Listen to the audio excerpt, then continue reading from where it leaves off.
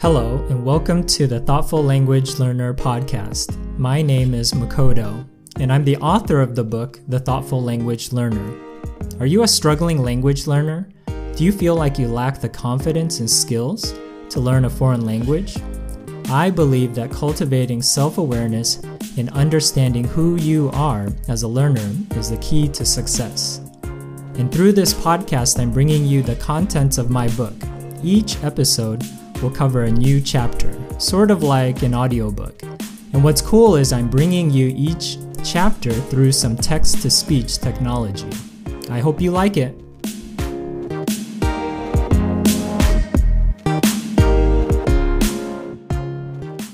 Part 3, Learning Rhythms. Expert performance has been the topic of fascination for the psychologist K. Anders Ericsson for decades. He, along with other colleagues, has studied athletes, musicians, and other top performers to try to understand what factors set them apart. In one particular study, Ericsson, along with a colleague Robert Poole, looked at the lives of violin students. They followed 30 violin students at the Berlin University of the Arts in an attempt to distinguish expert performers from amateur performers. At the beginning of the school year, they asked the school professors to subjectively label the students into 3 groups: best, better, and good. Our goal was to understand what separated the truly outstanding student violinists from those who were merely good. The traditional view held that differences among individuals performing at these highest levels would be due primarily to innate talent.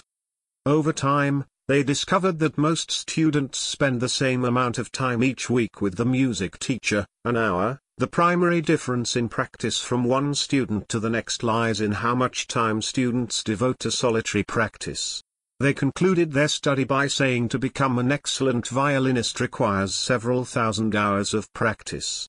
We found no shortcuts and no prodigies who reached an expert level with relatively little practice.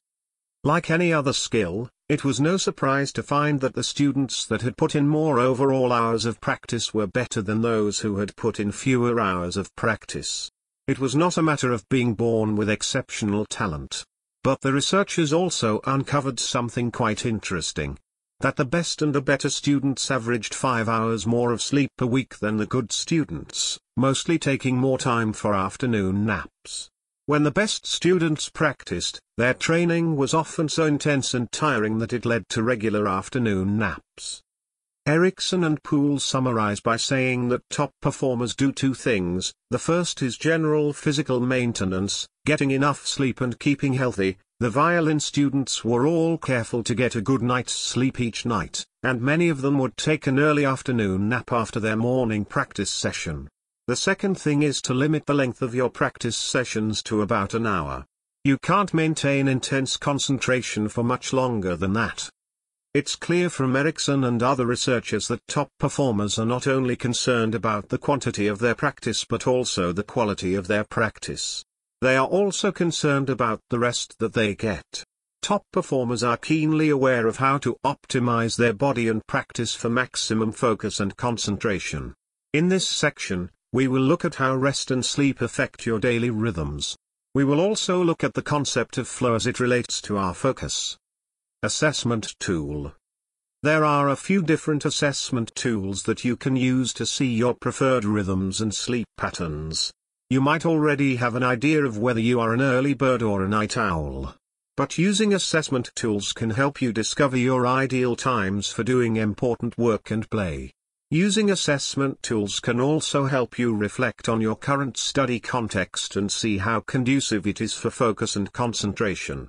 Get this questionnaire and many more by going to the URL, rebrand.ly/free PDF. Chapter 10, How Good Rest Leads to Good Learning. During the spring of 2015 I had just reached a milestone in my Mandarin Chinese learning. I had just received my results for the Hanyu Shui Ping Kaoshi, HSK, a Chinese proficiency exam. I had passed level 5 of the exam, which is somewhere between intermediate and advanced proficiency. Although it was not my final goal, I felt that taking a break from studying Chinese was long overdue. At the same time, my family had been adjusting to new changes. We had left China and had returned to the US for a 9-month period for the addition of a new baby boy to our family. While my wife was busy working, I was busy at home with our 4-year-old daughter and our baby boy. I was feeling burnt out from studying Chinese, so I started looking for a change. Having the flexibility of being a stay-at-home dad, I thought it was the perfect time to start learning a new language. I picked Uyghur, a minority language spoken in Western China. I didn't have any teacher, but I bought a textbook that could start teaching me the Uyghur alphabet and basic Uyghur grammar. At 6 months old, our son's sleep patterns were still not consistent. He would have decent naps during the day, but he struggled to fall asleep at night. I often sat next to his crib at night time to soothe him and help him fall asleep. Typically, I'm a morning person who likes to get deep work done first thing in the morning. But since our son was getting up at 5 o'clock every morning, I had to find another time slot to study. I found that once my son fell asleep, I could get a window of time between 9 and 10 o'clock at night to study. Every night, after waiting for my son to fall asleep, I turned on a small nightlight to study Uyghur. I slowly worked my way through the alphabet and learned how to read simple words. Yet it was often very difficult to focus and make progress. After 2.5 months of trying to learn Uyghur, I conceded defeat and abandoned the project. I felt like I was just spinning my wheels. During this time, after learning the Uyghur alphabet, I had only managed to finish 4 lessons in the textbook before getting completely overwhelmed by grammar conjugations. Even after 2.5 months, I was still struggling to read the alphabet well. It was a total failure. Looking back at this experience, I now wonder if my failure was really because the language was too hard for me, or because I was relying on terrible learning rhythms. As an introvert and visual learner, I didn't mind studying alone with a textbook. I enjoyed learning the alphabet and vocabulary words. I had high motivation and low anxiety for learning. It seemed like many things were aligned in my favor. Yet I felt like I was making zero progress and failing to actually learn anything. It didn't help that during this time I was constantly sleep deprived. I often had difficulty maintaining my concentration. Sometimes my son would wake up crying and I would go to pat him and soothe him. I constantly felt like I was juggling my attention and fighting for my concentration. When it comes to language learning, we often focus on the question of how, as in resources, strategies and curriculum. But we often fail to ask the question of when. When you study, the rhythm of your study habits are just as important as what you study and how you study. Understanding your assessment. We all have an internal clock that tells us what time to wake up and what time to go to sleep. Some people are early birds and some people are night owls. There is an optimal time for us to do our deep and difficult work. Scientists call these individual preferences a person's chronotype. One medical manual describes that chronotype reflects preferred sleep timing as well as the optimum distribution of daytime physical and mental performance. This means that not all time is created equal. There are parts of the day that you are more alert and able to focus on mentally demanding tasks. There are other parts of the day that may be better suited for more creative tasks. One way to think about this is to see our days in separate phases. In his book When, Daniel Pink explains that all of us experience the day in 3 stages, a peak, a trough, and a rebound. And about 3/4 of us experience it in that order. But about 1 in 4 people, those whose genes or age make them night owls, experience the day in something closer to the reverse order: recovery, trough, peak. Pink continues and explains how our cognitive abilities do not remain static over the course of a day. During the 16 or so hours we are awake, they change, often in a regular foreseeable manner. We are smarter, faster, dimmer, slower, more creative, and less creative in some parts of the day than others. The difference in our physical and cognitive abilities depending on the time of day can be quite stark. For example, the performance change between the daily high point and the daily low point can be equivalent to the effect on performance of drinking the legal limit of alcohol.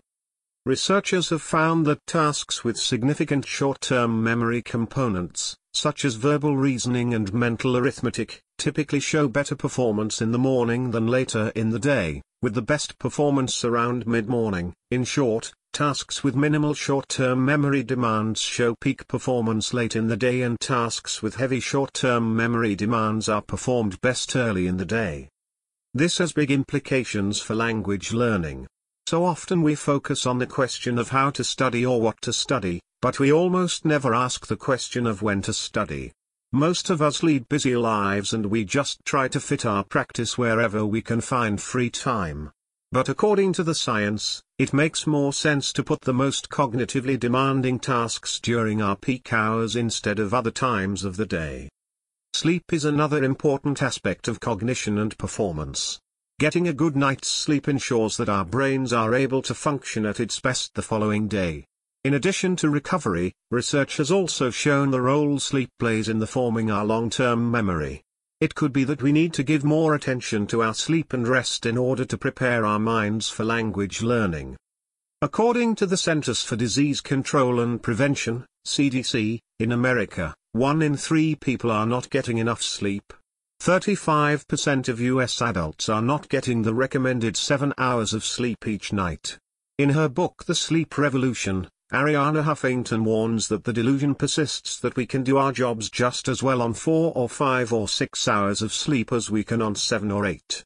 It's a delusion that affects not only our personal health but our productivity and decision-making. Forfeiting our sleep not only affects our mental performance, but it also affects memory. Although there is still much to be discovered in the field of brain science, there is a growing body of research that connects the role of sleep with memory. Our sleep is divided into different stages of rapid eye movement, REM, and non-rapid eye movement, NREM, sleep. Researchers believe that REM sleep and non-REM sleep both play important roles in our brain function and memory. Sleep expert Matthew Walker explains a key function of deep non-REM sleep, which predominates early in the night, is to do the work of weeding out and removing unnecessary neural connections. In contrast, the dreaming state of REM sleep, which prevails later in the night, plays a role in strengthening those connections. This has big implications for learning. If you sleep too late at night, you may be compromising a big chunk of your non-REM sleep. If you wake up too early without getting sufficient sleep, you may be compromising a big chunk of your REM sleep. Advanced technology allows us to peer deeper into the inner workings of our brain. Walker conducted a sleep study among participants who were asked to learn a list of facts before bed. The following morning, they were given a memory test.